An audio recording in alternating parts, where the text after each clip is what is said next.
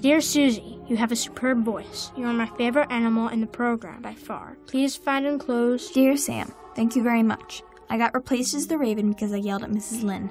After that, I was only a Blue Jay, but... Dear Susie, I'm sorry that your brothers are so selfish. Maybe they will grow out of it. Sometimes people do things without knowing the reasons for... Dear Sam, you are an excellent painter, especially trees and telephone poles. Is the girl in the water supposed to be me? My favorite color is... Dear Susie, I accidentally built a fire while I was sleepwalking. I have no memory of this, but my foster parents think I am lying. Unfortunately, it is... Dear Sam, I am in trouble again because I threw a rock through the window. My mother still has glass in her hair. Also... Dear Susie, I have been trying very hard to make friends, but I feel people do not like my personality. In fact, I can understand why they might not... Dear Sam, now I'm getting suspended because I got in a fight with Molly. She says I go berserk. Our principal is against me. Why do some... Dear Susie, I know your parents hurt your feelings, but they still love you. That is more important. If they... Dear Sam, I do think you should think of their faces every day, even if it makes you sad. It is too bad they did not leave you more pictures of themselves. Can you... Dear Susie, here's my plan. Dear Sam, my answer is yes. Dear Susie, 1. Dear Sam, where? Dear Susie, walk 400 yards due north from your house to the dirt path which has not got any name on it. Turn right and follow to the end.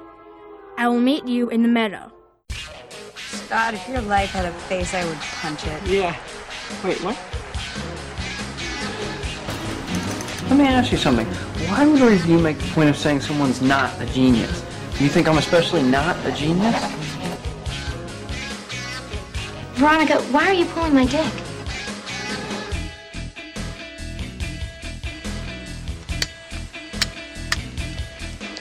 Suck my fat one, you cheap dime store hood.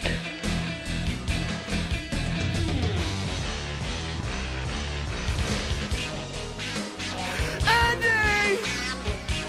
You goonie! Hello, everyone, and welcome to another installment of the greatest moments in the history of forever. I'm Zach. I'm Matt. And this is episode number 203, Moonrise Kingdom. Gonna try to keep this one under control, not get too crazy with the timeline. Whatever right? happens, happens. That's true, yeah. There's no limit. There's not a plan. Matt isn't editing the show anymore. We don't have to start panicking at an hour and 5 minutes. Would start sweating. I'm just like, oh my God, I'm never going to be able to do anything. Yeah, well, that's my life now. Right. I dedicate such a huge chunk of my life to this podcast. I hope you all appreciate it. Certainly. And according to the recent reviews on Apple Podcasts, there are people that appreciate it. We have shamed people into just pumping us with positive reviews. We've been demanding positive reviews, and we've received a few, and we are very thankful. That's right. The Ass Clown community has shown up, really helped get us through a tough time. But if you haven't given us a positive review on Apple Podcasts, what are you waiting for? Yeah. Please do it. We love it, though. We don't take it for granted at all. We take screenshots and send them back to... Well, I send them to you, mostly. Yeah. But then I send them to my family and stuff. See? It's not a waste. Yeah, we love it. It makes it all seem worth it, even when I'm dedicating upwards of 20-plus hours on one episode of this stupid show. I mean, there's nothing else to do. Yeah, so that's it's true. Okay. And we had a lot of fun talking about Jurassic Park and Once Upon a Time in Hollywood, but now the fun is over and it's back to boring movies. No, I'm kidding. We love Wes Anderson. That's right. There was definitely a time when Wes Anderson was my favorite director, probably like up there with a Tarantino or whoever. That's definitely changed over the last decade plus. Well, this I feel like was in the time period where the Wes Anderson kind of pushback was really starting to be at a higher level, where people, it just didn't really seem like he was beloved in the way that he was in the 2000s. But I don't know. You mean pre this movie or post? Because this movie was wildly successful compared to the ones that came before. Yeah, I know, but I'm more talking about cinephiles starting to be like annoyed with him. I don't know. I don't know if I agree with that. I think this movie was pretty beloved by the critics and audiences alike. Yeah. The biggest pushback with this movie is that the dog gets killed. Yeah, which usually bothers me. People. That usually upsets me in a movie. Not this one, though. Well, you barely know it. Yeah. And it's sort of comical. Yeah, in it's a way. not horrifying like in Funny Games or something where it's just a dog just brutally murdered. So before we jump into Moonrise Kingdom from 2012, let's remind our listeners to follow the show on Twitter @GreatestPod, subscribe to our podcast on Apple Podcasts or Podbean, and throw us a rating and review on Apple Podcasts if you have not yet done so. It means a lot to us, and we thank you for listening and for any reviews you may give us. Yeah, that's right. Or tweets or whatever. Yeah, it's fine. If you want to give us a 1-star review, I'm okay with that too. Only if you give us the review, though, not just the rating. We need to see that review. Yeah, let us know what we did to piss you off. And you also need to leave your name and address for that's right. unrelated reasons. So Moonrise Kingdom came out in 2012, directed by Wes Anderson, written by Anderson and his sometimes collaborator, Roman Coppola. Yeah. Who had written...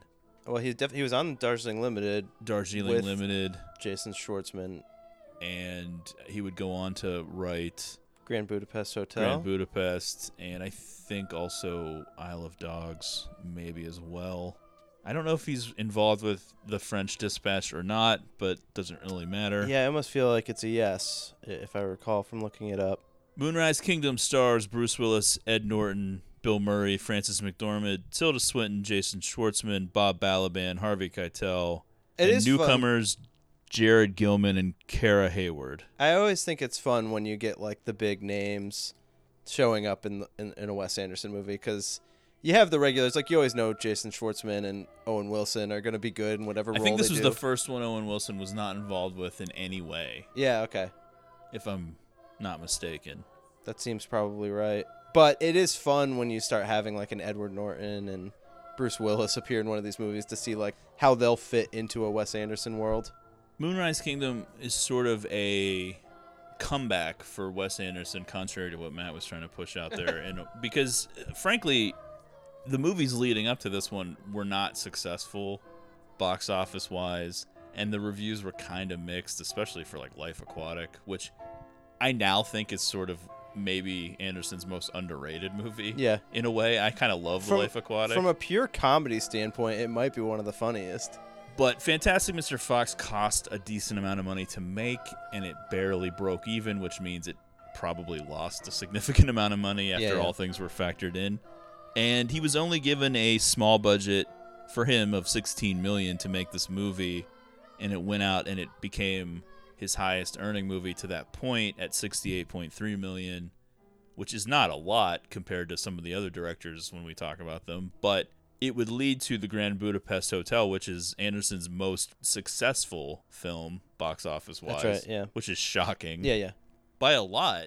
Yeah, don't get me wrong. I certainly remember this movie being reviewed positively, but you know, someone like me who keeps his ear to the street of, you know, different podcasts, and I just remember back around this time, it just seemed like people were kind of being like, yeah, you know, I still like Wes Anderson, but the twee thing is starting to get a bit much for me. I don't know. I feel like I remember. Well, I kind of feel like everything post Royal Tenenbaums was starting to, the slope was getting more and more slippery as to how much is this based in reality anymore, and just now this imaginary world where everything is like a certain pastel color and every shot is perfectly centered, and you know, and it's all sort of an imaginary world. And a lot of the stuff in Moonrise Kingdom is imaginary. They're made up islands and made up places, and that's definitely his style. But I think the cool thing about Wes Anderson is, as far as like the working auteurs in Hollywood and in mainstream American film, he's one of like the only one that has a distinctive style and look. Yeah. Even a lot of guys that are far more successful than him and that are far bigger names and people associate them with movies, it's harder to pick out things in their work that distinguishes it as a film by that person. Like Steven Spielberg now. Sure. It'd be hard to tell. Oh, yeah. If you just saw Ready Player One, like there's nothing about what you see on screen that makes you... Part of that is somebody like Spielberg, of course, is one of the most influential directors, so there's a lot of people who have taken his style, but it's also because he's been a director for so long, and I think he's sort of lost the passion. But whatever. There are a lot of mainstream directors that don't really have anything about them that makes it their work. Right, and not in Anderson's this way. You can tell immediately. Oh, absolutely. You recognize the cinematography of David Fincher or Christopher Nolan, or even like J.J. Abrams usually with some lens flare. But, well, yeah, the one thing with J.J. Abrams, the lens flare. Or like Tarantino, the dialogue. Yeah. You can kind of tell. Right. But yeah, like the overall look, setting, what you're consistently seeing on screen, yeah, I would say there's nothing like what we have with Wes Anderson. Moonrise Kingdom earned an Oscar nomination for Best Original Screenplay, which I believe Anderson's films had been nominated back with Royal Tenenbaums. I think that also had a screenplay nomination as well. That seems right. I don't think any of Anderson's movies have ever won an Oscar, as far as I know. That's what I'm saying. The Academy was pushing back on him a little bit. I think in some people's minds he peaked with Royal Tenenbaums, and it's just been like kind of a free fall since, but he's now gained some relevancy because his movies are a little bit more mainstream popular. I always for some reason think it's an event when there's a Wes Anderson movie coming out. Even if I'm not as interested in the content that I would be for one of his other movies, I'm always excited for one of his movies to come out. Yeah, this time after the Fantastic Mr. Fox, which was PG-13 in a movie, or maybe it was even PG, I don't know. It was a movie that I had zero interest in. Saw it in the theater, thought it was okay. Then he follows it up with a PG-13 movie, and I was like, all right. I don't need a movie to be rated R for it to be great. Obviously, Jurassic Park's not rated R, but you start thinking like, well, okay, the two leads in this movie are children. Is this movie aimed towards kids? You start getting a little bit concerned. And one of the things that Wes Anderson does well is the dark comedy, and that's usually filled with many curse words. Not even many. It's not okay, well placed. Yeah, well placed, well timed. Like having Bill Murray scream the F word or something would have been funny. Even in this movie, there were a couple of places where he probably could have. But ultimately, I saw this movie in the theater and enjoyed it. I think in preparation for this episode and rewatching it, I started to like it even more. It's weird because it is one of the things that happens with time, just naturally. Because, like, you talk about certain eras, and I think for a while I was associating this with, like, the most recent era of Wes Anderson movies being like this, Grand Budapest Hotel. But, like, I don't know.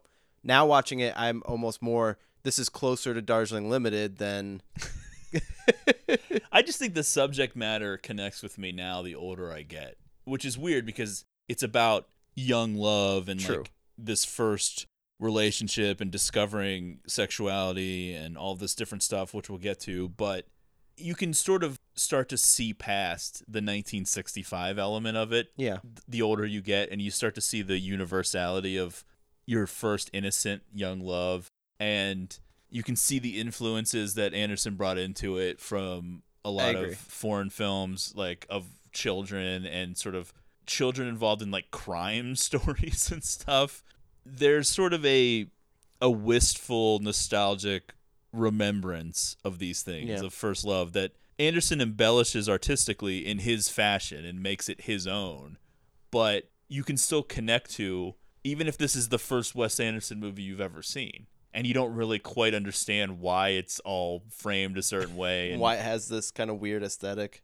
Yeah, you can sort of get past that. And I think that's why Moonrise Kingdom and Grand Budapest Hotel became big successes, because it's almost as if the movie-going public just sort of embraced like his odd quirkiness and sort of like looked past it. It wasn't as confrontational as Royal Tenenbaums' Life Aquatic, Darjeeling Limited, which is like there's like an angst to it. And I do think that Moonrise Kingdom and Grand Budapest Hotel have an angst, but it's like it's softer. Yeah, it's tampered down a little bit. Maybe it's all the pastel colors, but somehow the audience is like let in easier, I think. So Moonrise Kingdom touches on young love and sexuality and stuff like that, but there's also a significant emphasis on the mental health of children and mental health in general, because both of these kids are considered disturbed in some way. Right. And certainly rightfully so in the boys' version for some of the things that he's gone through. I'm sure you can say it for I don't know. I feel like the girl is... I feel like Susie is a little bit more wild in some way. Her anger just comes out of nowhere. Well, that's true. Yeah. There's definitely some issues there. But, yeah, I mean, I would say that's stuff that I can certainly dial into more watching from an older age. And this is something that I think is probably an experience for many when this movie came out to some degree. There was definitely a discomfort for me watching sexuality be explored, even to a more innocent degree. But with kids, it's just not something that you see explored on film very often. So there is a weird, unsettling feeling to that. But that's something that I would say, and I watched it twice to get ready for this episode, that I did not feel that anymore. Yeah, because you're just a bigger creep now. Yeah, exactly. No, I know what you mean. I think in public, in a theater setting, it was definitely more awkward because you could kind of feel a tension. Or think about someone watching this movie with like their parents or something. It just seems weird. But ultimately, once you've seen the movie, you understand that it's never gonna... It doesn't even really come close to anything like that inappropriate. Right, yeah. It just sort of flirts with it for a second. The first time you see it, especially when you're around people who also haven't seen it, there's like an uneasy feeling of like, what is this?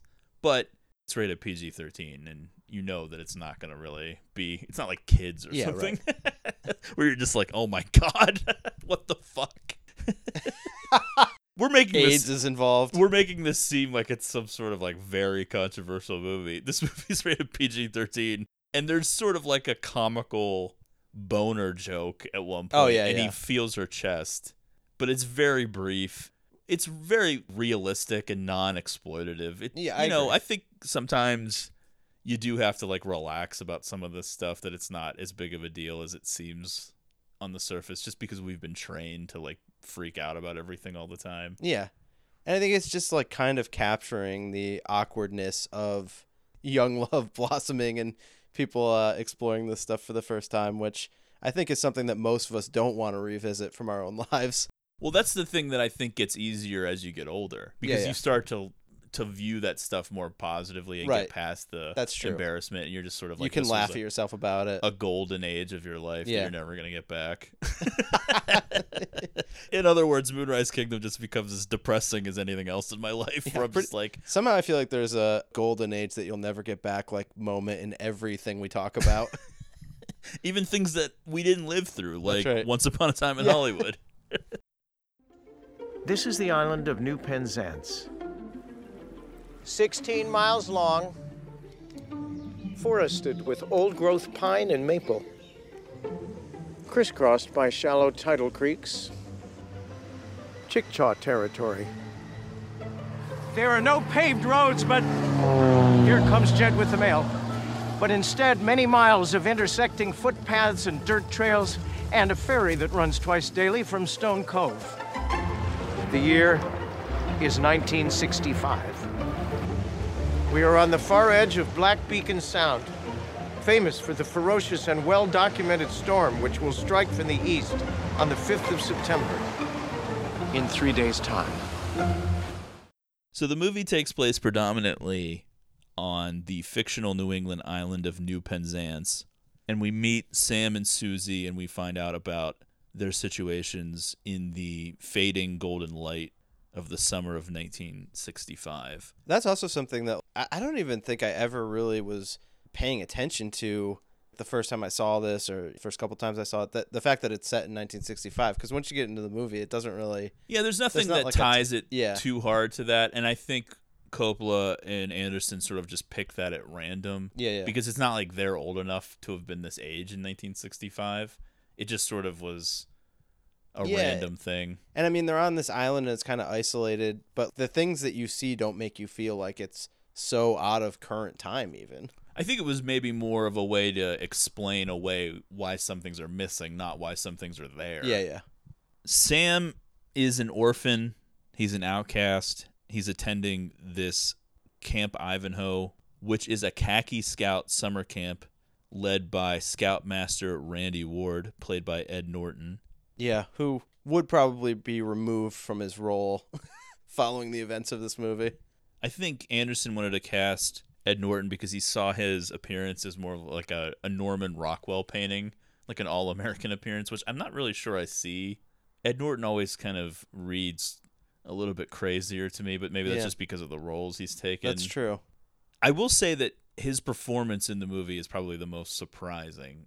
I can kind of buy Bruce Willis as this kind of sad sack loser. Same. And Frances McDormand and Bill Murray aren't really stretching too hard. It's sort of what they're always doing.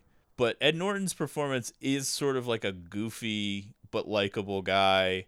Yeah, not too much of a character that you'd be used to seeing him playing. Who seems like in over his head a little bit sometimes. Yeah. But is well-meaning, ultimately. Susie lives on the island with her parents, played by Murray and McDormand and her 3 younger brothers. Right. Their house is simply called Summer's End. Yeah, which is pretty cool.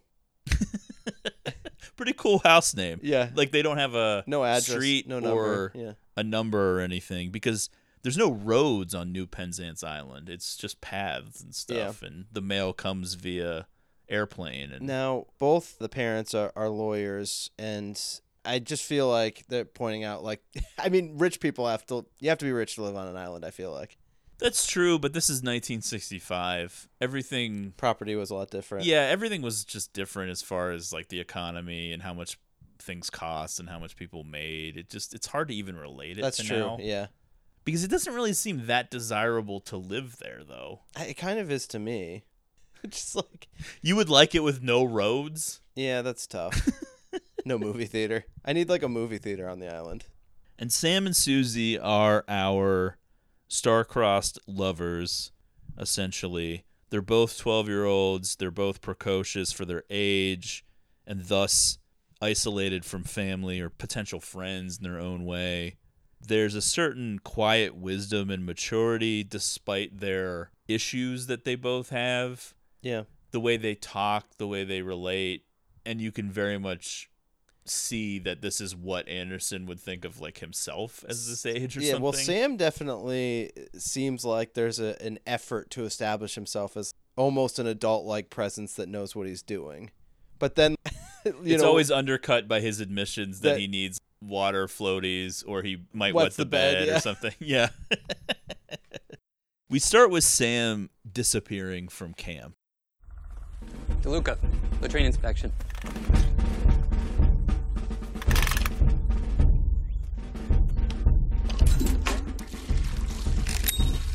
Good. Roosevelt, how's that lanyard coming? Horrible. Kotak, what's all this lumber for? We're building a treehouse. Where? Right here. That's not a safe altitude. Why is it up so high? If someone falls from there, that's a guaranteed death.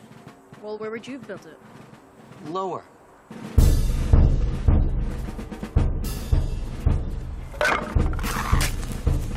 Nickleby, what are you doing? Pest control. Burning some ants. Spot check. Your socks are down, your shirt tails are untucked, your trousers are not properly pressed. You are reported for a uniform violation.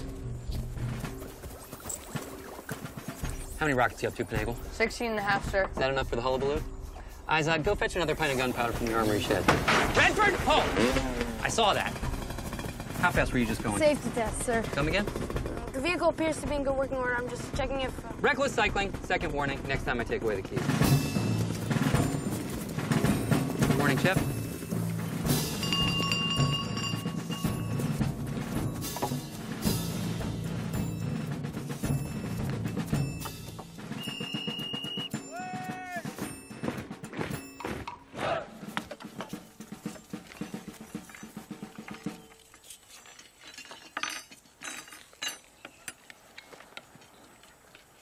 Who's missing?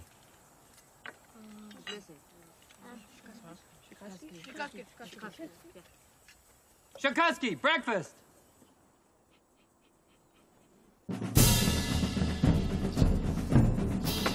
Shakusky, you in there? Sam? It's zipped from the inside.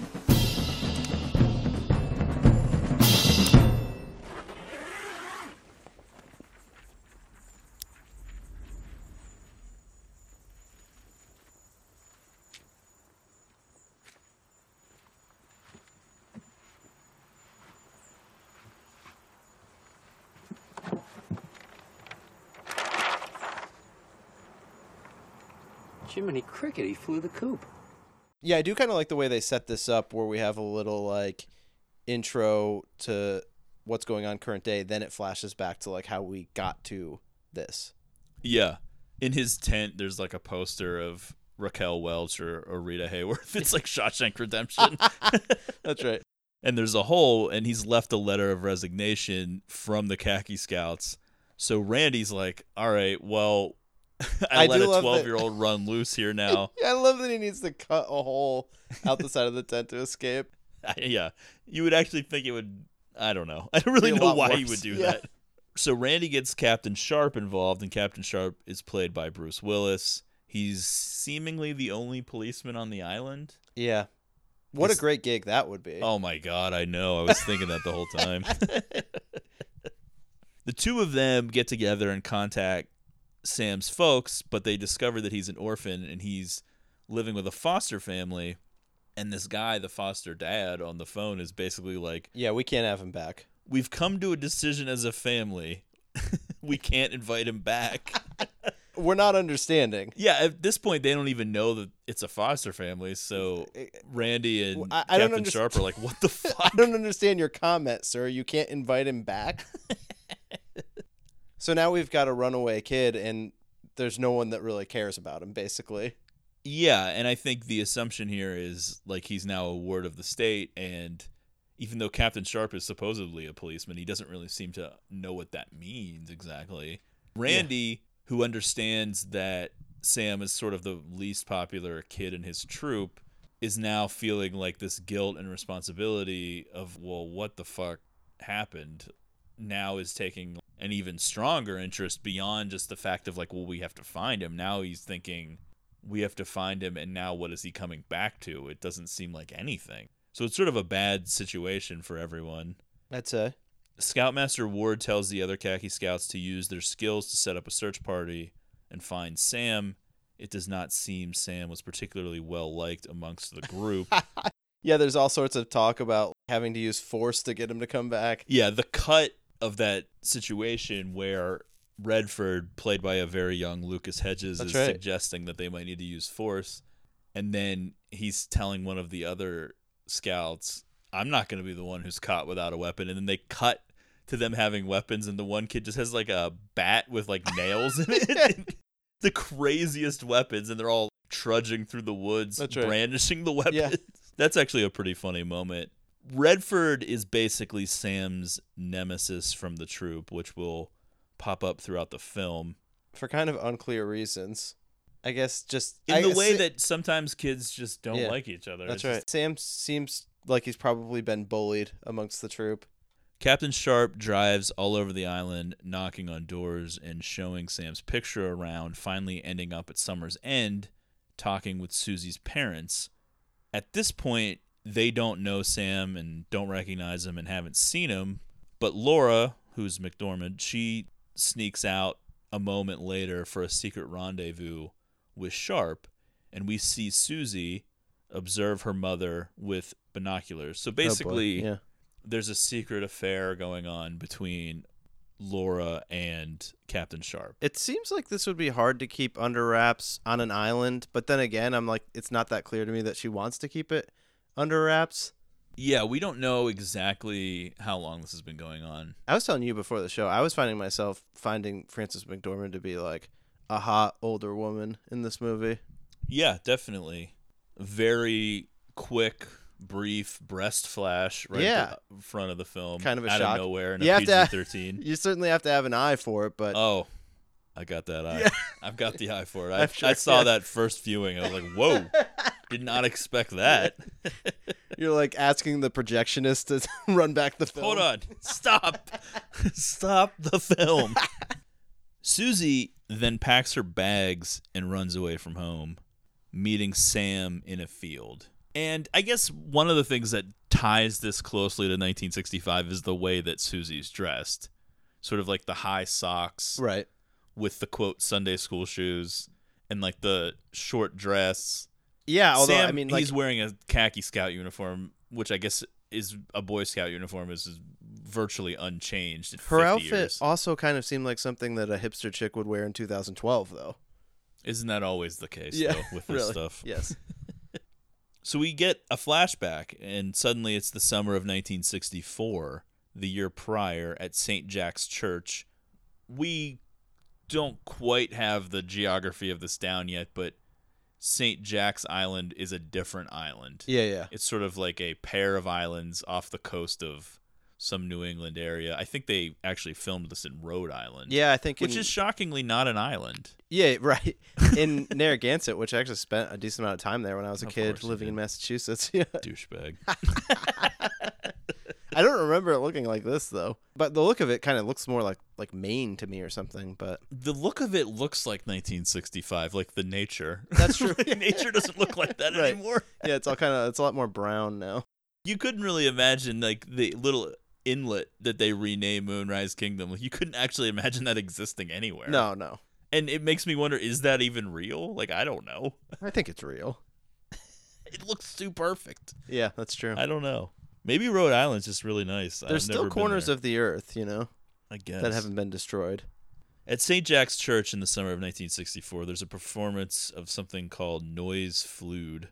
I'm guessing on the Noah's pronunciation. Flood? Yeah, it is, but it's an opera, a one-act opera written about Noah's Ark and the flood, which is sort of a running theme throughout this movie and will come up at the end. Right. I mean, everything. They foreshadow even early on this Hurricane Maybelline or something. That's, Yeah, but the guy that wrote this thing is English, so I don't know how to pronounce this, but it's NOYE''S FLUDDE, which seems like it's another language to me. Noise Flood. Sam is in attendance. He's sort of a junior khaki scout, I guess, and he sneaks off, and he ends up finding the dressing room. Yeah, pretty bold move, really. I would say Sam is a bold kid. You got to give him credit for this move. He's a weirdo, but he's got like a almost unhealthy amount of confidence. Yeah, I mean, I wouldn't say, okay, listen, it's not a good thing to like sneak into the girl's dressing room, but like the way that he approaches Susie, how could she not be in? Yeah. Well, I don't think that he knew that it was the girls' dressing room specifically. Okay, fair. He's just bored. Yeah. But yeah, there's these girls lined up dressed as different birds, and he singles Susie out, who's dressed as a raven. Yeah. What do you think of that girl that tries to weigh in and start listing off every girl? Yeah. You can kind of just get a sense of how it's going to work out for her. Yeah.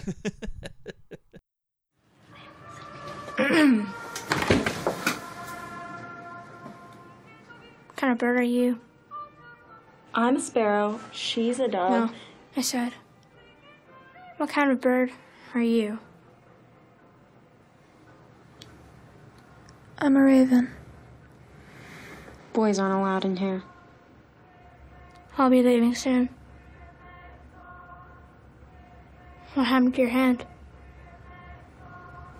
I got hit in the mirror. Really? How did that happen? I lost my temper at myself. What's your name? Sam, what's yours? I'm Susie.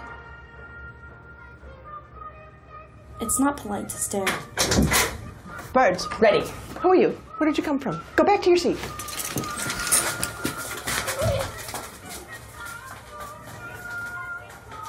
He likes you. So Sam and Susie become pen pals. Over the course of the film, we'll learn that they had this secret pact to meet up all along, just based off of this one meeting, I guess when they were like 11, which is crazy. Yeah. Well, they made a connection. I don't know that I would have been ready. Yeah, I don't think so. I'm talking to a girl in this way at 11. And there's a lot of commitment to being a pen pal. The pen pal part is actually more believable because you don't have to see them. Well, fine. And that actually, they don't address that head on, but there is that moment of awkwardness where they first meet up in the field as if remembering each other in a way. Yeah. Because this is like pre-internet. It's not like they were looking at pictures of each other on Facebook or Instagram. Well, that's true. They're like, oh yeah, this is what you look like. I forgot.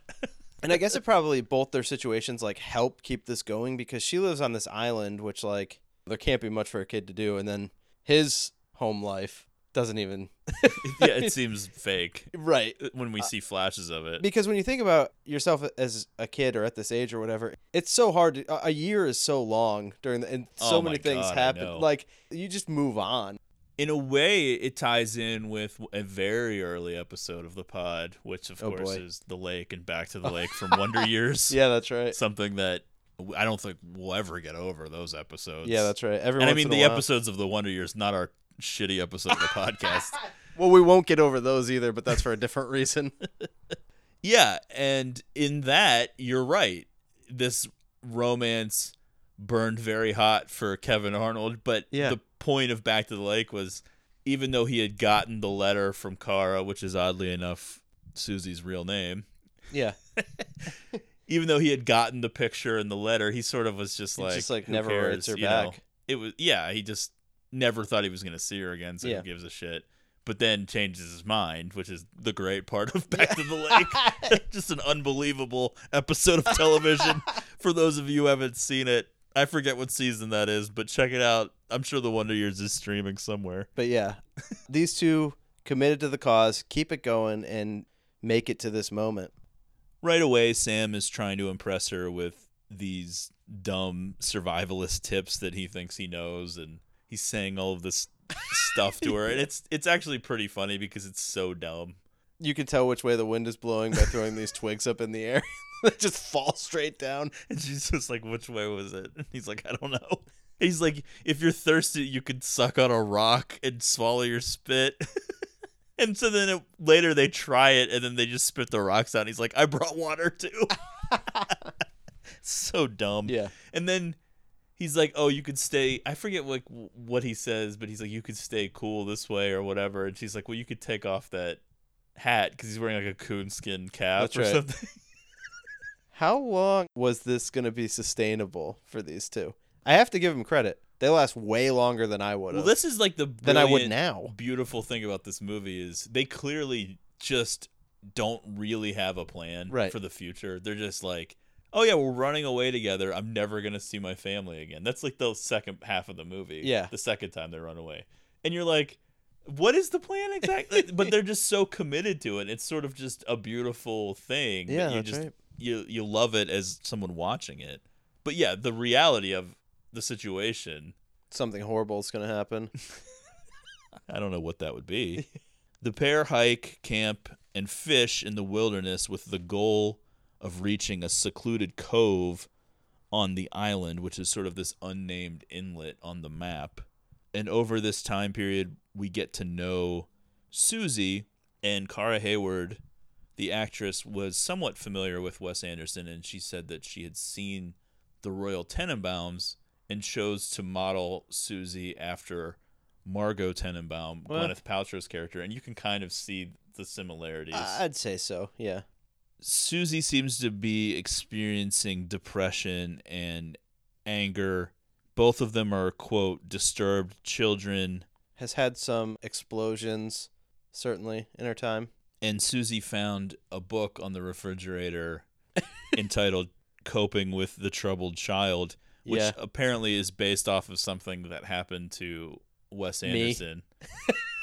I think my parents had that book. Yeah, I think a lot of people's parents had stuff like that just because everyone's panicking, especially if it's like their first kid and they think like every single thing is like a big deal. That's actually not true though for me. It's like the opposite. Coping with a horribly boring and annoying child. I think I was like a pretty happy kid. It didn't start going off the rails until like my teenage years. You were finding books like, oh no, my son is a blithering idiot. He's so annoying, we want to give him back. And you're just like, back to where? The hospital. It led to a whole series of questions. Yeah. You're not even sure what's going on. These are my books. I like stories with magic powers in them, either in kingdoms on Earth or on foreign planets. Usually I prefer a girl hero, but not always. I couldn't bring them all because it got too heavy. You can borrow any you want. Thank you. I also brought my lefty scissors because I'm left-handed, some rubber bands, extra batteries, my toothbrush, and my binoculars, as you know. Yeah. I forgot my comb, but I'll use my fingers.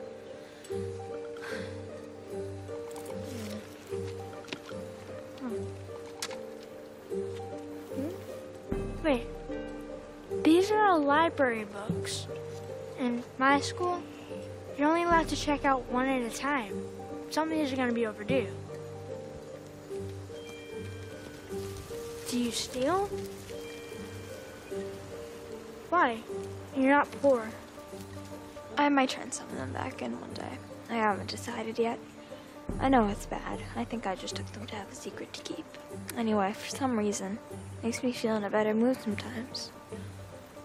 Are you Depressed? How come? Well, I can show you an example if you'd like. But it doesn't make me feel very good. Anyway, I found this on top of our refrigerator. Does that mean you? I think so.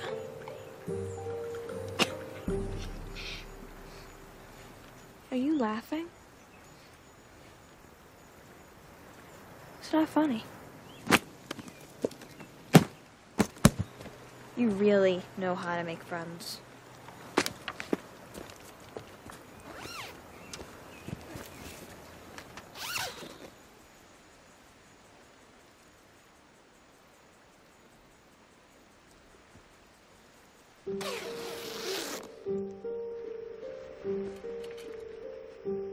I'm sorry.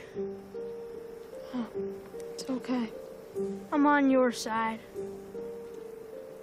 I know.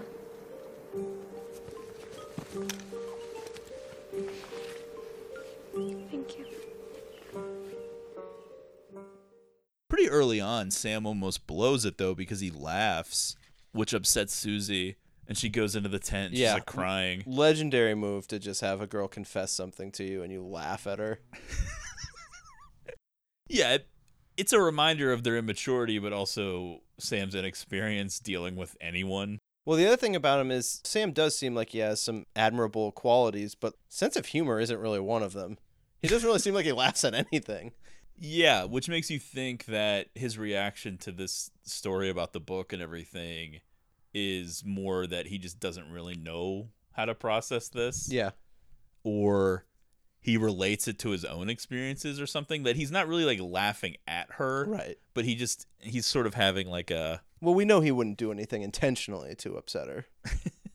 Wes and Roman both pulling life experiences to sort of form the backstory of the two kids. I guess like Roman's mother, Eleanor Coppola, would use like a megaphone to like yell throughout the house. That's hilarious. Which is what Frances McDormand does in the movie. Like I said, Wes found a book like the one that Susie finds, and he's like, I didn't need to ask who the troubled child was or whatever. Susie's big thing is these library books, mostly dealing with magic and fantasy and just typical kids bullshit. They, in typical Wes Anderson fashion, they went ahead and created all of these books and had artists design the covers. And I think Anderson wrote out the fake text that she reads at various points when she reads out from the books. Right.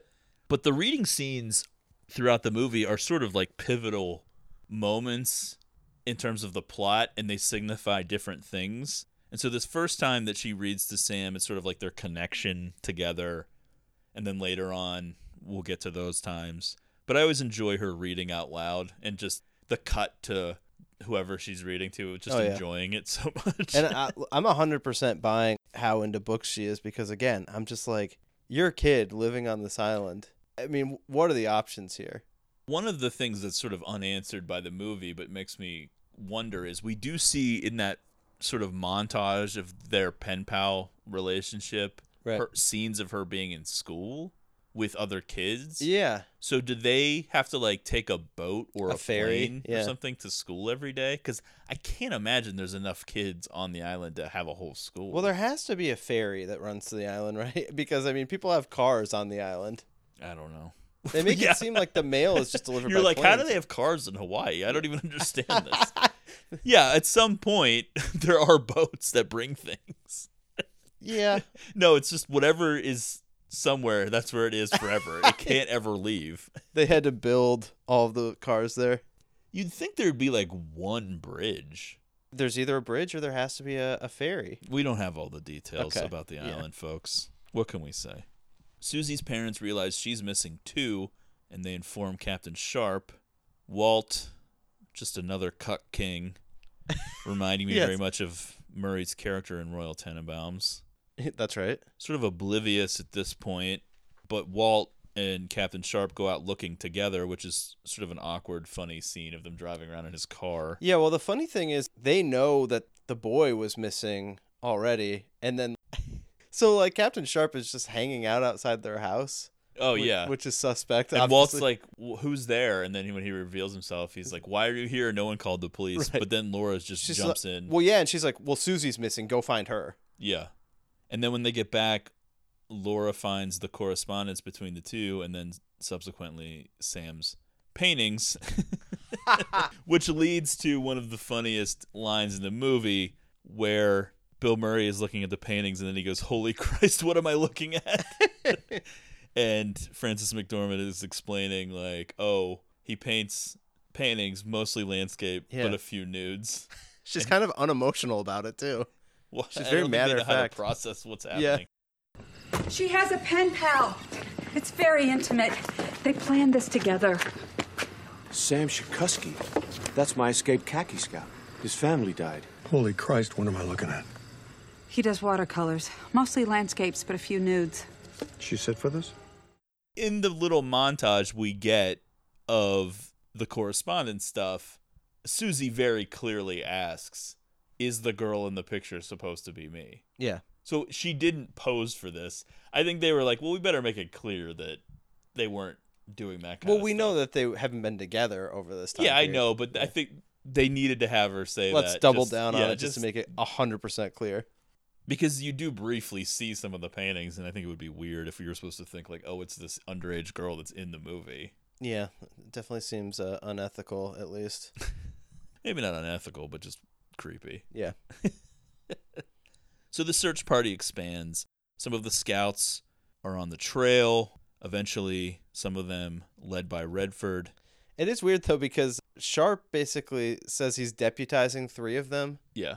And it seems like he's going to take just 3 of them with him, but then they all end up together. It's hard to tell. Yeah. Most of the scouts are interchangeable. That's true. But Lazy Eye, one of the ones deputized, and he's recognizable by the bandage over his eye. So this group, led by Redford, confronts Sam and Susie in the woods and tries to capture Sam. During the resulting altercation, Susie injures Redford with a pair of lefty scissors, and a stray arrow fired by one of the scouts kills Camp Ivanhoe's dog, Snoopy. Sad. The scouts flee in a panic, temporarily granting Sam and Susie a reprieve.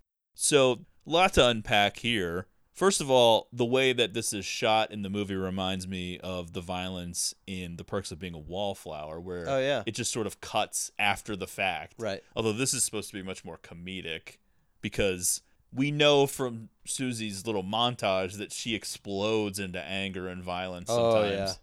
It happens here. And so Redford's riding at them in a dirt bike, and Susie somehow stabs him off of the dirt bike with the pair of lefty scissors. Yeah, and it seems like maybe attacks some of the other kids. I don't know. And they're all run afraid. Scared, yeah. She's just a demon. Secondly, the thing with the dog.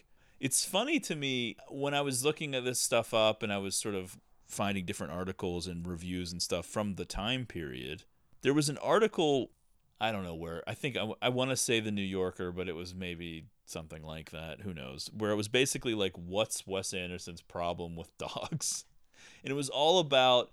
And then in response, he made the Isle of Dogs.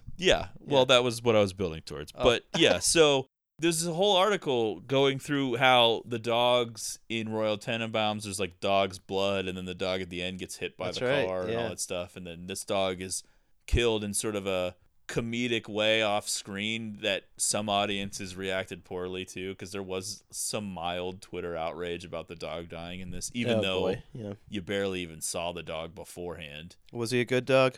Who's to say? Yeah. I almost was like, is that something that Gene Hackman said in Royal Tenenbaums? Because it felt like it, and I don't think it was. Keith used to always quote that part after this movie.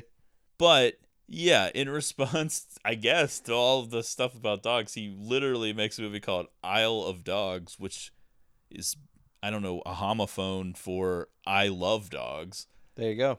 It's his worst movie, probably. So, sure. Yeah. No, besides that, I don't know if that's why he made it or not, but it's funny to find that article about, like, why does Wes Anderson hate dogs? For me, as far as dogs being killed on screen, this is pretty minor. It's not really anything. I would agree. I don't find it disturbing or unsettling. It's weird to see an arrow sticking in the dog and the dog is dead, but again, you didn't really see the dog very much when it was alive. It's just, okay. Listen, I'm not rooting for it to happen, but I'm not that bothered by it. We're not that broken up about it, to be honest. Sam and Susie reach this cove, and this whole little portion of the film is what we were sort of alluding to earlier. And when they set up camp, you are like, how are they carrying around this much shit? Although she has like a bunch of suitcases, so she's carrying around a suitcase full of library books. Yeah. But they've got like a full tent. They've got stuff for like cooking. Yeah, your first thought is like, well, they only have one tent, so...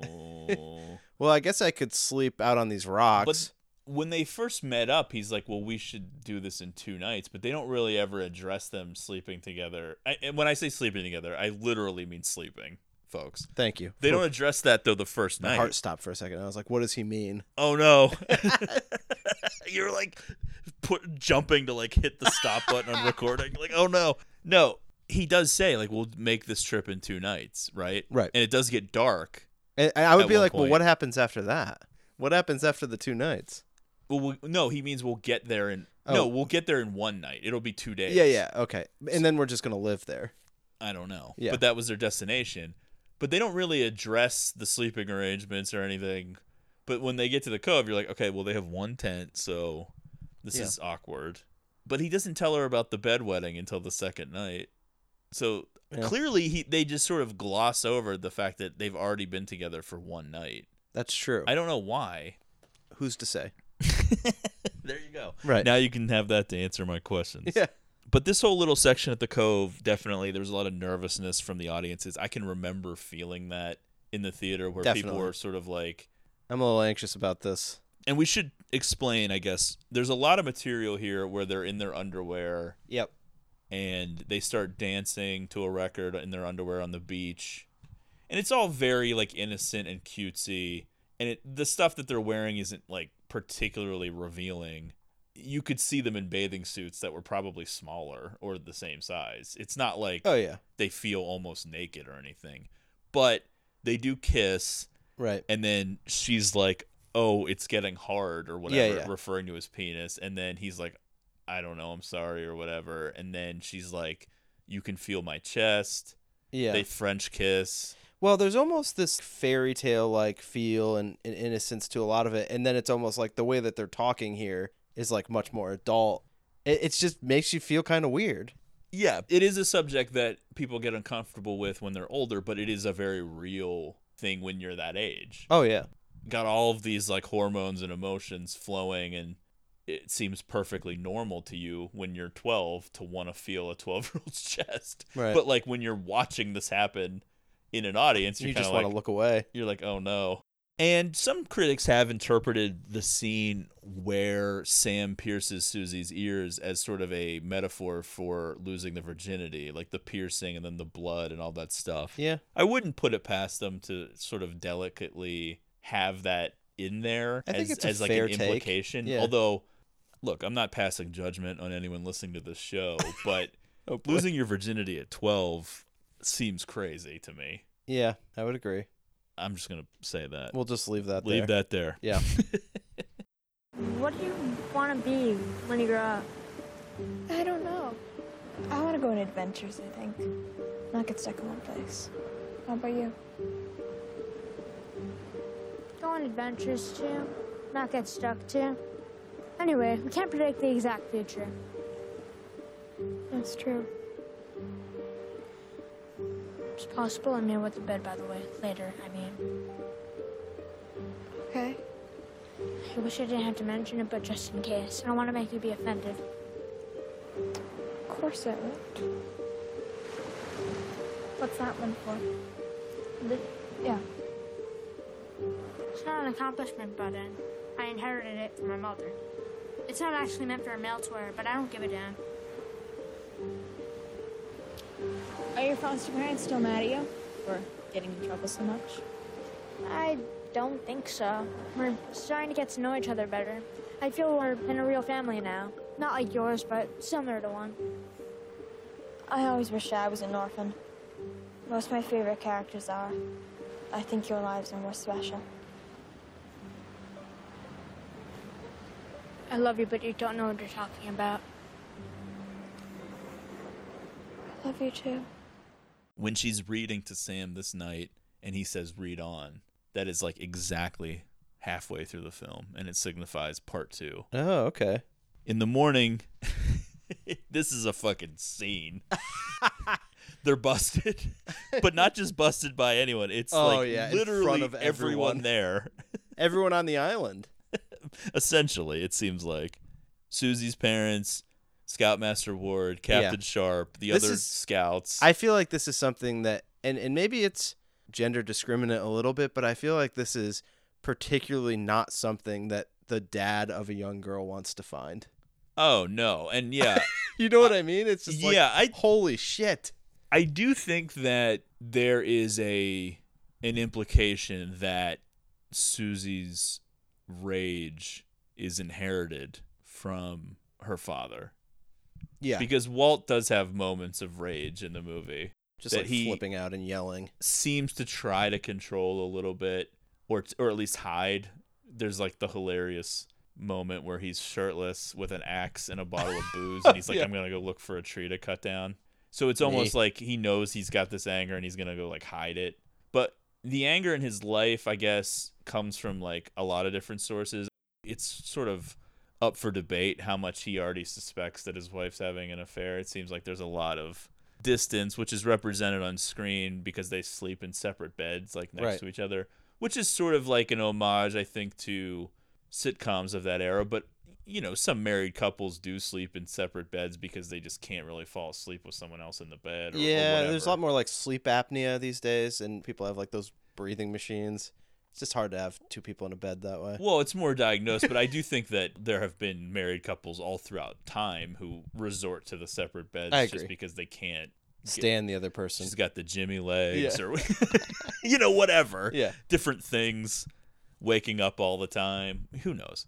But aside from whatever the actual explanation as to why a couple would do that would be, metaphorically on screen, it's like a distance between the two of them, and that's obvious. But yeah, his explosion here, it's embarrassing because you're in front of all these other people. It's like, yeah, he's like freaking out because he thinks that his 12-year-old daughter's having sex or something, but he rips that whole tent up. It's like, what if she was like, yeah, it does seem like nude or something. You know what I mean? Like, you don't know what's going on. It's like, yeah, that would be horrible to find, I guess, as a father of a 12-year-old girl. But now you're like humiliating her in front of well, yeah, like, now all there's like boys. all these people watching. It's not just her mother. It's like there's other adult men and like, I don't know. By the way, something that should be pointed out about the island in general, not a lot of chicks. Well, yeah, we don't see very many. The phone operator woman seems like she's interested in Scoutmaster Ward. I guess that's sort of implied. Well, if you're Ward, it's like you got to go for it, I feel like. I do like when the scouts are the one is like, well, what is your real job? And he's like, I'm a math teacher. It's like, no, I'm going to change my answer. Yeah, he comes back and like, I'm going to change my answer. I'm a scoutmaster. I'm a part-time math teacher. Everyone's furious. Sam and Susie are separated. Ward gives Sam a letter from the Billingsleys, his foster family. I do feel like Ward could have like waited a few minutes to be like, all right, let's wait till we like get back to somewhere. I also feel like maybe you could just find a way to tell him, not just give him the letter. Yeah, but maybe he thinks that it's not his business. Yeah, but he is like an authoritative figure. Yeah, that's true. Dare I say a father figure to Sam? I guess. Yeah. But he resigned from Khaki Scouts. Well, that's true, yeah. I think he has to give him the letter. Maybe he could have like prefaced the letter and said something, but he has to. What you're about to give read him the letter. Is not good. Brace yourself. Yeah. The letter states that they no longer wish to house him. We can't invite you back.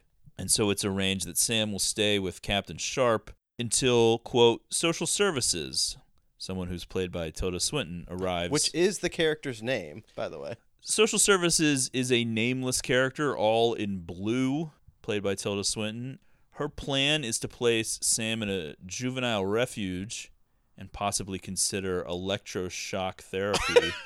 Sounds horrible. Yeah, it seems like an insane overreaction. He's had some minor behavioral issues. It's not like he's like actually done anything. Yeah. That bad. She's the one that stabbed the kid with the scissors. Yeah, she seems insane. That's true. Was it like the doghouse or something that he caught on fire? Yeah, and his explanation was like he was asleep. I don't really know what the real story is with those like montagey moments, but yeah, that's pretty funny. Sharp and Ward are both upset by this turn of events. So even though we're supposed to see this sort of as like the kids against the world and everything, some of the adult characters are very like sympathetic. And they're mostly looking out for the best interest of the kids. And Sharp and Ward are kind of like blown away by this. They're like, what? Shirtless Bill Murray with a bottle of booze and an axe looking for a tree to cut down. He's befuddled by both his daughter and his wife.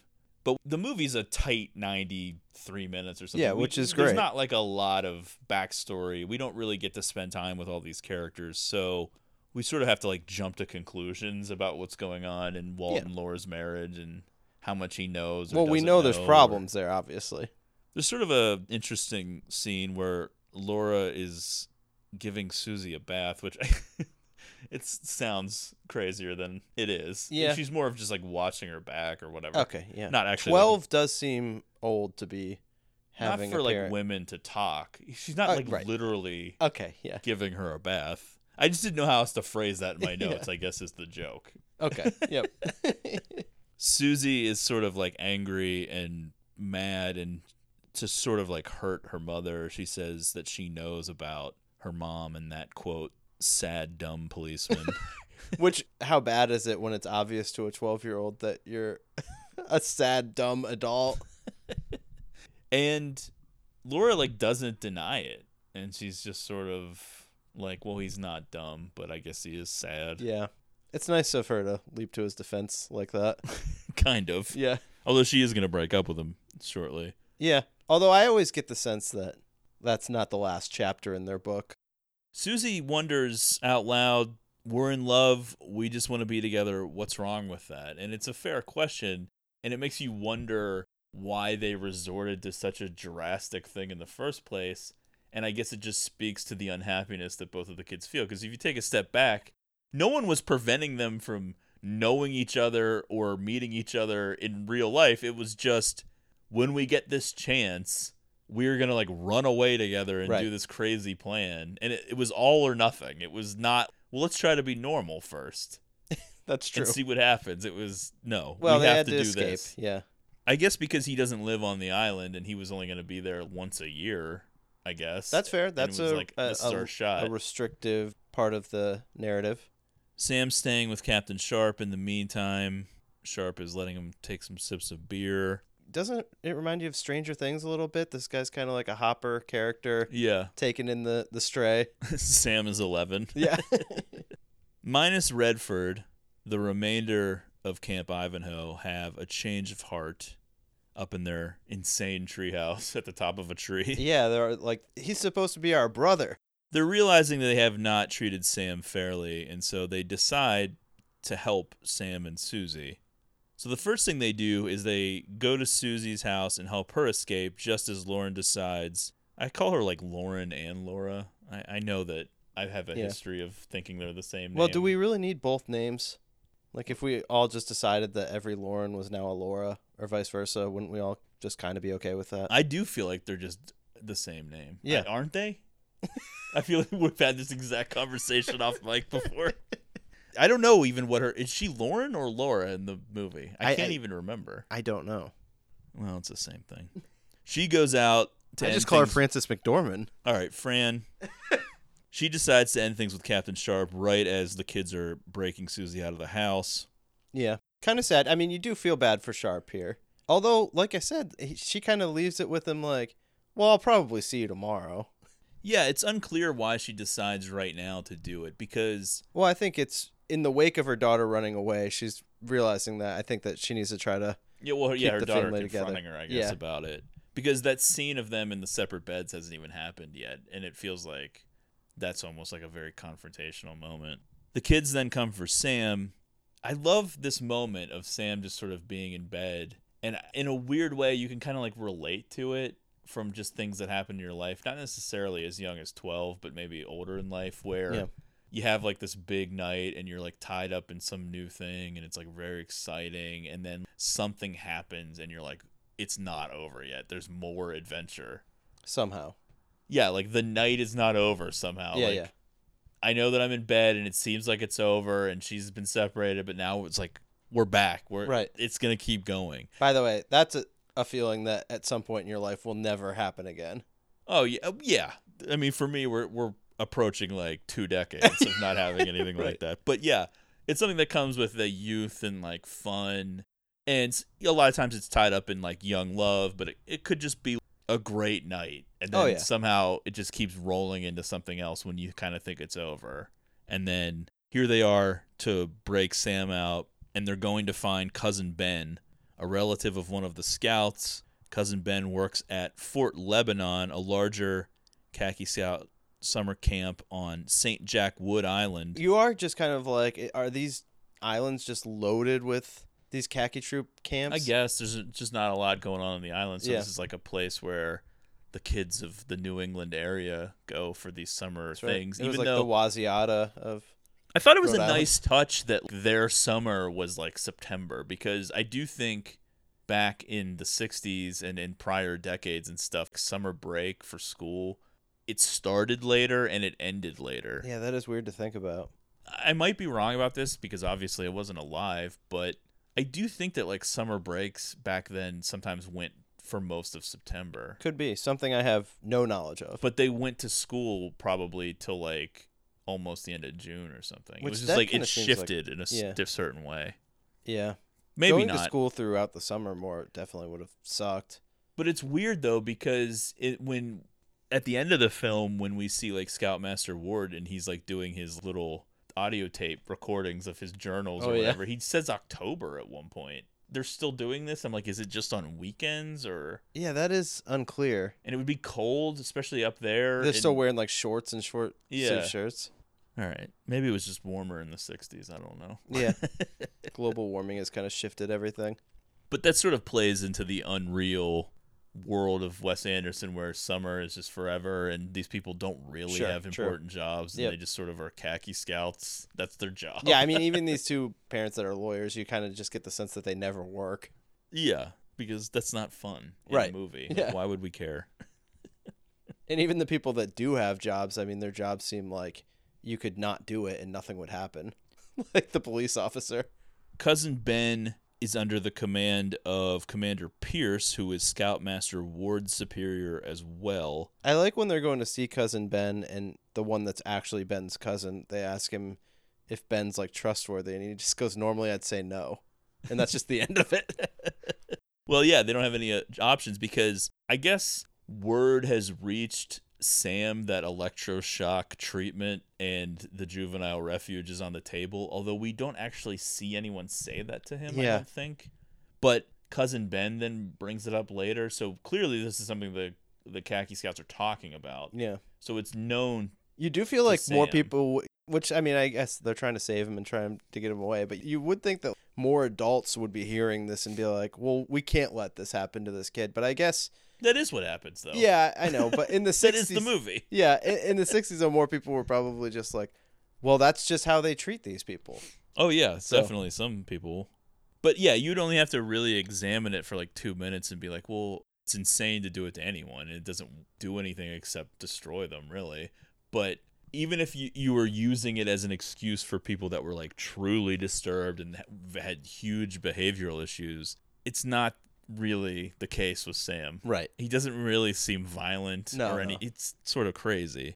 I like the little hazy orange sunrise when they're paddling across the water and everything. It looks really cool.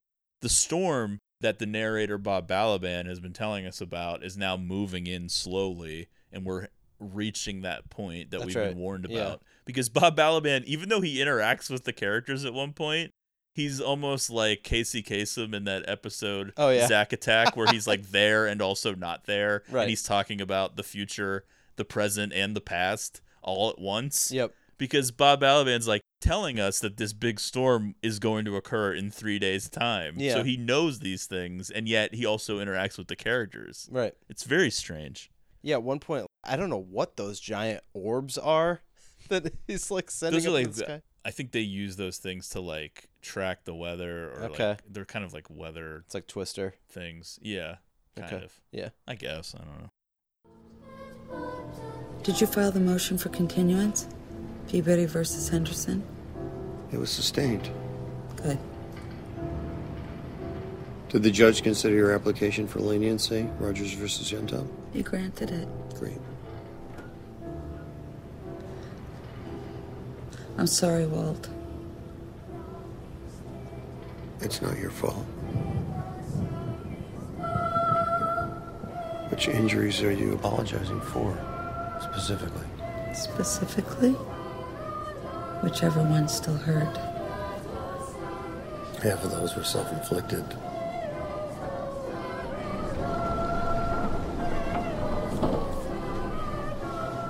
I hope the roof flies off and I get sucked up into space. You'll be better off without me. Stop feeling sorry for yourself. Why?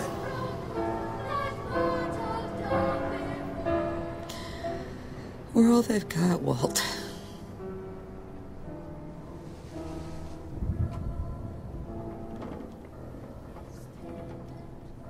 It's not enough. Before they reach Cousin Ben, though, there's a few scenes. Walt and Lauren. I wrote Lauren again. I'm thinking it might be Lauren. Lauren seems right. They're in bed, the two separate beds, and Walt's like, I wish the roof would blow off and I would suck me into the sky. Everyone would be better off without me. And she's just like, stop feeling sorry for yourself. And his response to that is actually pretty great. He goes, why?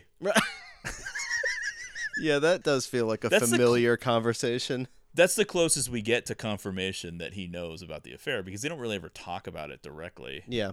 But they're sort of just at their wits' end with Susie. They don't really understand her, and they don't know what to do. The characters are kind of goofy, but I think the real thing there is that is, like, tough. If you just have a kid, you expect kids to be, like, joyous and happy. And I think that it is, like, a straining thing if they're just not. Yeah. And it's also worrying her explosions of anger where she attacks a girl at school and she throws a rock through the window. Well, there's certainly an unpredictability to that. Makes life interesting. Yeah, though. yeah.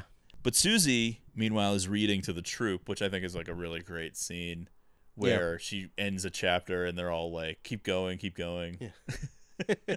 The whole troop is listening to her read. Her brother discovers her missing at the same time. That not a lot of eyes on making sure she's still there. Why even put the paper mache dummy? That actually makes it faster that they know that she's not there. I think that's just because it's funny. Yeah.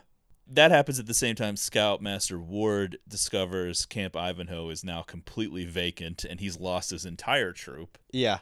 Kind of an unfair blow to him because in a way they are acting more like brothers and more like a unified group, but they have to do this sort of underhanded mission because now there is an actual real threat, and that is the threat of what social services thinks that they have to do to Sam. So they sort of have to break the rules now, but that reflects poorly on poor Scoutmaster Ward. Totally. It's definitely a fireable offense. We meet Commander Pierce, played by Harvey Keitel. He's sort of getting a shave. I think that's Wes Anderson's brother. Oh, is it? That guy that plays like his little like lackey guy. Okay. Now, the end of this movie, there's sort of a frantic pace because now stakes have been established with social services. We meet Cousin Ben, played by Jason Schwartzman. Cousin Ben's plan is to take Sam and Susie to a crabbing boat anchored off the island so that Sam can work as a crewman and avoid social services. They certainly take on a lot of 12-year-old crewmen that weigh like 60 pounds. Unclear what Susie would be doing if all of this somehow worked. Yeah. Where would she be living? On the boat? Does the two of them are going to be together? I don't really understand what the plan is. I understand that it's just supposed to be funny. Yeah, and you don't think anything actually would have worked out here. However, Sam wants Susie to be his wife first, and it just so happens that Cousin Ben is a civil law scrivener authorized to declare births, deaths, and marriages. Although points out that this wouldn't be legally binding. Sure. I can't offer you a legally binding union. It won't hold up in the state, the county, or frankly any courtroom in the world due to your age, lack of a license, and failure to get parental consent. But the ritual does carry a very important moral weight within yourselves. You can't enter into this lightly. Look into my eyes. Do you love each other? Yes, we do. But think about what I'm saying. Are you sure you're ready for this? Yes, we are. Okay, they're not listening to me. Let me rephrase it. We're in a hurry. Are you chewing? Spit out the gum, sister. In fact, everybody. I don't like the snappy attitude. This is the most important decision you've made in your lives. Now go over by that trampoline and talk it through before you give me another quick answer. Ben's fee is going to be this tennis ball can of nickels. Yeah, which he's actually really attached to. Yeah, doesn't want to help them with. And then they do this ceremony eventually, and they do the director trademark of Wes Anderson, the slow motion of them walking out of this marriage thing. I always love the choice of when he incorporates the slow motion. Yeah. The best one might be Royal Life Aquatic. Tenenbaums? Oh. Well, that's like a funeral, right? At the end. Yeah. I love it in Life Aquatic, though, like after the screening at the end. That's true, yeah. Isn't that where they play the Bowie song Queen Bitch, or is that at the beginning of the movie?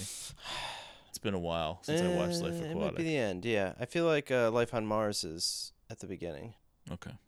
The group, led by Cousin Ben, Sam, and Susie, gets to the dock. Cousin Ben's going to row them to this destination, I guess leave the rest of the troop there. They get on the boat, they row away, and then they realize that Susie has left her binoculars behind. I don't think we've exactly mentioned the binoculars, although that is how she spied on her mother meeting with Captain Sharp. It's something that she uses at the very beginning of the film. It's sort of the opening little shot of her looking through them. And she has referred to the binoculars as her magic power in relation to the books that she likes. Yeah. So this is a big deal for her. Cannot be left behind. They come back. So Sam leaves Cousin Ben, Susie, and the other Camp Ivanhoe kids to go get them. And this is where Redford makes his return. Reemerges. He's at like a medic tent. The infirmary. At, what is this place called? Fort Lebanon. Checking my notes. Yeah, I was like, no idea. He's just there. He's holding the binoculars, kind of taunting him, and they have this sort of confrontational conversation. And Sam just runs and attacks him and is like punching his stab wound to get the binoculars. Yeah. But Redford alerts the campers at this larger camp, including Commander Pierce, that the fugitive is in their midst.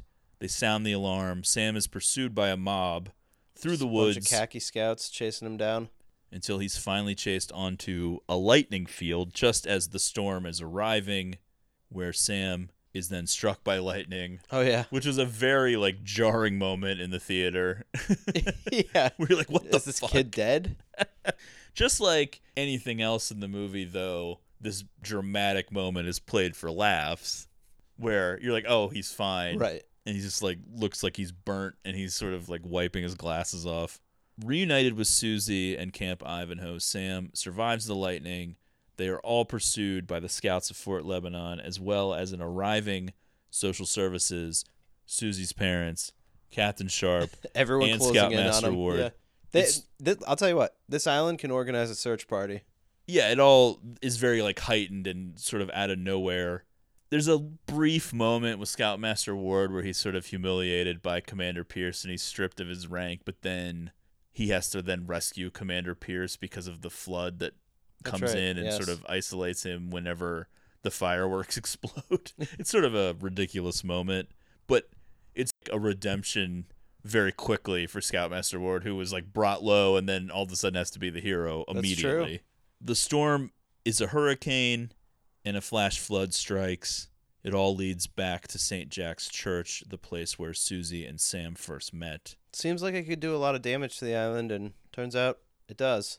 It's the emergency shelter for St. Jack's Island, so everyone convenes there, unaware that this is where our fugitive couple has already gone, and they're there as well, dressed as the animals from the play from the year before, up in the balcony.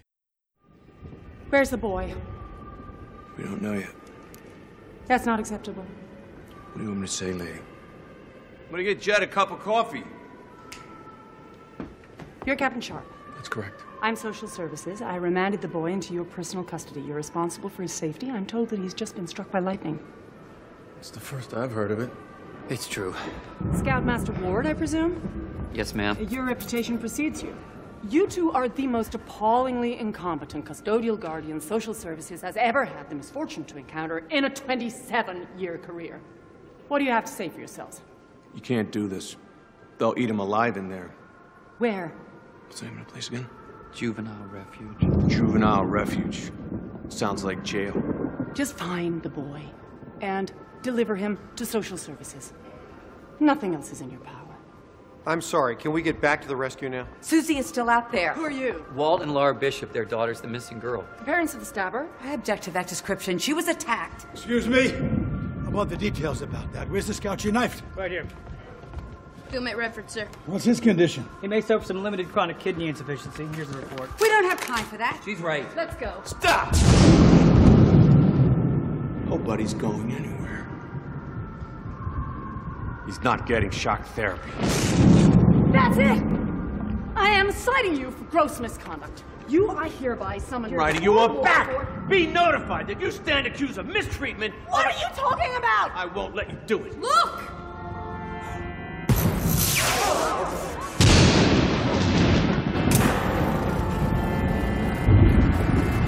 They're gone. Who? Susie? Hey! They're here. Yeah! Where'd they go? Answer me! All of the adults argue. There's a lot of fighting and yelling because Sharp and Ward are like, this what? kind of feels like an acting out of like kids with parents arguing. You know what I mean? Where the kids are in a room and parents are arguing and the kids are hearing everything. That's what this kind of feels like, a larger scale version of that. You mean like somebody's parents or something? Yeah. Yeah, because they're arguing essentially over the fate of the kids. And they're unaware mostly, I guess. Captain Sharp did look up at one point and kind of see them and was like, wait a minute. Because I think Sam left his coonskin cap visible for a minute. Oh, yeah. So he might know that they're there, but the other, like Susie's parents don't know, and they're all kind of yelling. And social services is like, well, this dude's out of control. And then social services is about to take every kid on the island. Yeah, it's almost like Pinocchio or something where it's always like this darker thing with orphans and shit where you're like, this is the most horrible thing imaginable, and somehow it's a kid's movie. She's actually just sort of this very mild villain who's just sort of like doesn't know what's going on and is taking the overall look at it and just making judgments based on that. When the kids are discovered, I think Redford's the one that points them out. The lights flash off and then they flee to the roof of the church in the middle of this terrible storm. Yeah, it was funny watching this now. It's like weirdly reminding me of The Lighthouse, the movie. William Dafoe just like nude up on top of this building. Willem Dafoe appears in a lot of Wes Anderson movies. They end up climbing up to the steeple of the church while Sharp comes after them, all while negotiating with social services to become Sam's legal guardian over walkie-talkies with the lawyers, Susie's parents in the mix, giving like legal advice on why this is okay. It's strange that they're just sort of like, yeah, it would be great if Sam lived on the island. Yeah. Now, you know what I mean? Right.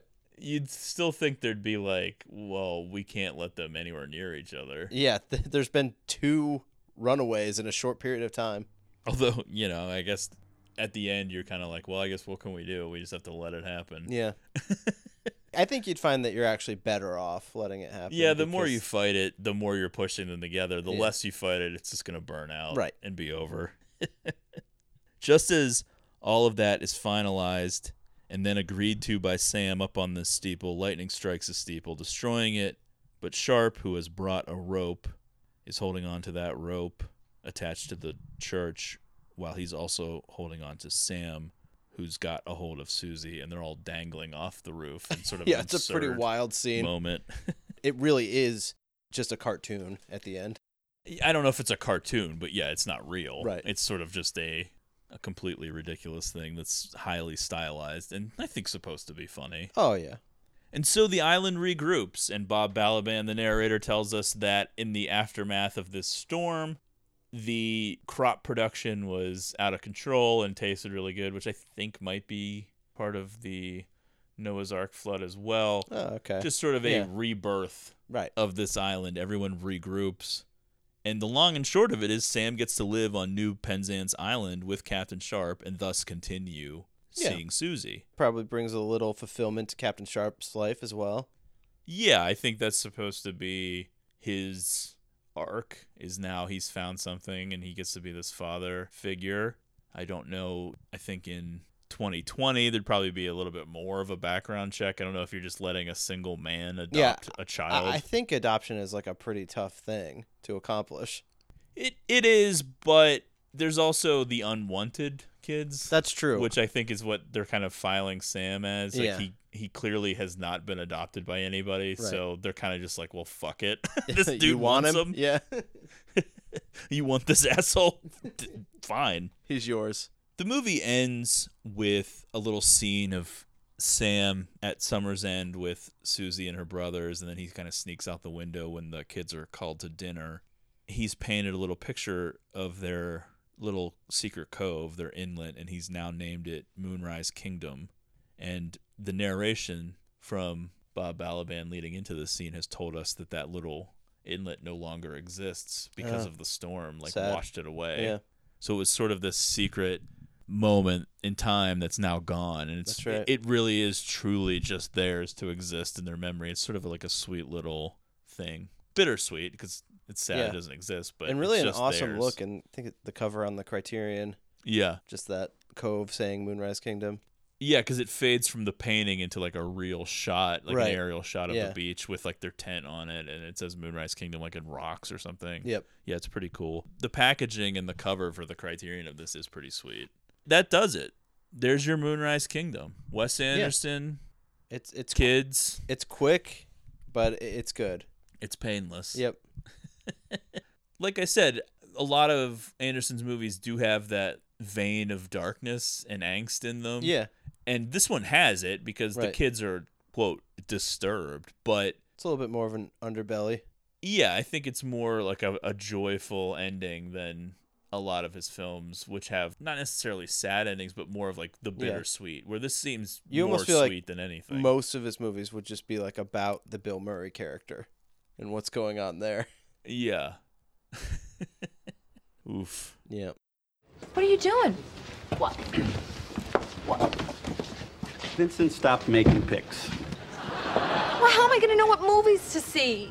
We have a wide variety of Gene pics. Gene's trash. I'm Gene.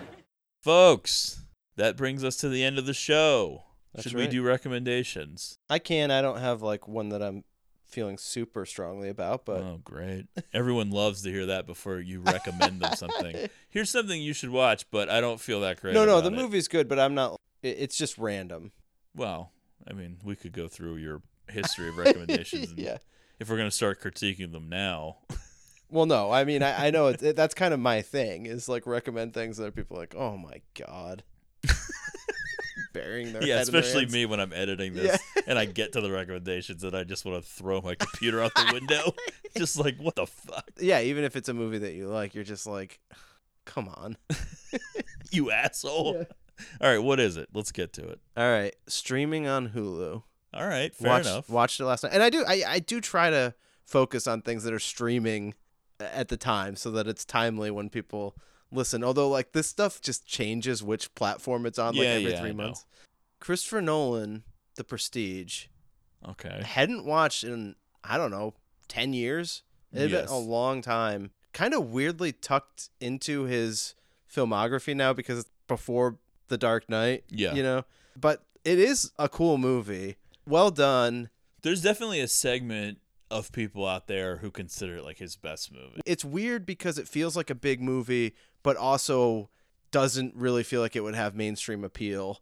There's big stars in it, but the content of it is mostly dark and just doesn't really feel mainstream at all. Yeah, I love it. I'm not amongst those people who think it's his best movie. Oh, or neither do I. anything, But Okay, so after Batman Begins, but then you move on through his filmography and you're like, Dark Knight, Inception, Dark Knight Rises, and like the fact that like this movie is kind of like tucked in there.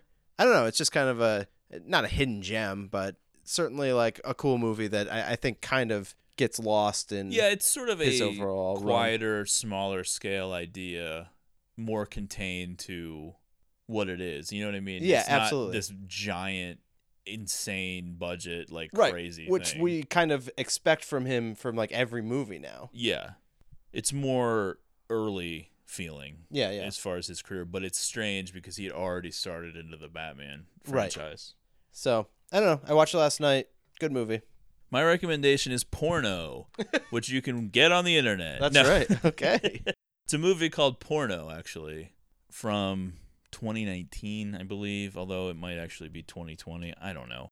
Look, folks, It's not amazing, but you can watch it on Shudder. It is a horror movie. Is there anyone recognizable in it? No. Okay. Oh my, no. It's a low-budget affair. It takes place at what I believe is supposed to be a Christian movie theater, and then they find a secret underground porno theater that the Christian theater was built on top of, and it all takes place in the theater. They watch this crazy porno movie they find on a reel. It turns out it's like this cursed thing. We get into like a demon succubus situation. Nice. Me and a friend of the podcast watched this last weekend sort of randomly after watching Reanimator, which he I guess hadn't seen. So we watched that, and then as almost an afterthought, this was just put on, and then we got sort of sucked into it. All right. And there is a really gross, disturbing sequence in this movie that if you actually watch this, I doubt that anyone's rushing out to sign up for Shudder to track down porno, but if you do watch this movie and you get to this, you'll know exactly what I mean. All right. Because you're like, oh my God, is this gross? It is so nasty. Oh boy. Doesn't sound like it's right for me. There's some fun nudity in it. I liked the girl in it. She doesn't get nude. It's like the demon woman that's nude. But that's a shame. I liked the girl. The kids were okay. They seem interchangeable. Not really anything too special, but it was kind of fun if you're looking for one of those late night grindhousey. Well, I often watch am. a movie with a buddy type thing. Not anything too serious or whatever, just to gross you out. So that's my recommendation because I have not yet had the opportunity to watch the new Fincher movie on Netflix, which just came out, I think, the day before we record this. So look forward to next episode when maybe that comes up. Yeah, but since we mentioned it now, I probably won't. All right, good. Who knows? All right, folks, thanks for listening. Follow the show on Twitter @GreatestPod. Subscribe on Apple Podcasts or Podbean. Give us a rating and review. And we thank you so much for listening. And we'll talk to you next week. Thanks. This summer I went swimming. This summer I might have drowned. But I held my breath and I kicked my feet and I moved my arms around. Moved my arms around. This summer I swam in the ocean and I swam in a swimming pool. Salted my wounds, chlorine my eyes. I'm a self-destructive fool. I'm a self-destructive fool.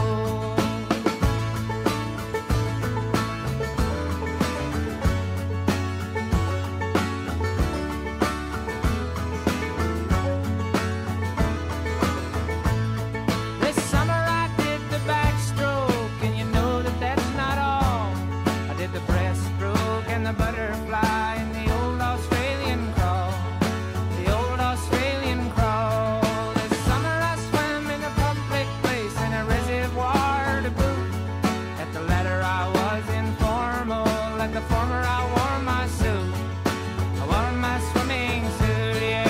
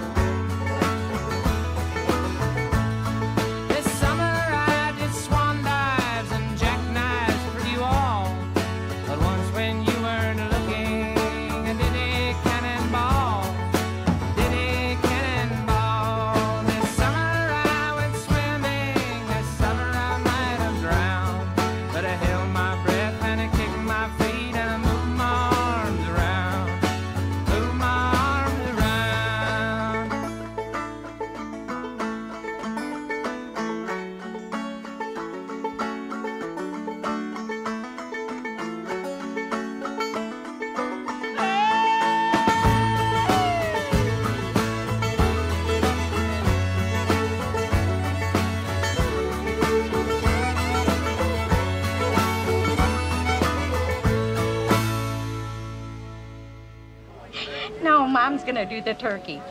Yeah, Dad wants ambrosia, so I guess we gotta get those miniature marshmallows. And I'll do the crescent rolls, and you do the cranberries. You know I can't cook. Oh. Yeah, well, I'll see you tomorrow then. Gobble, gobble. Oh, bye-bye.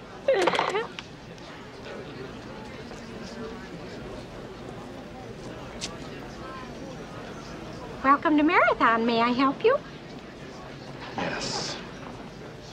How may I help you? You can start by wiping that fucking dumbass smile off your rosy fucking cheeks.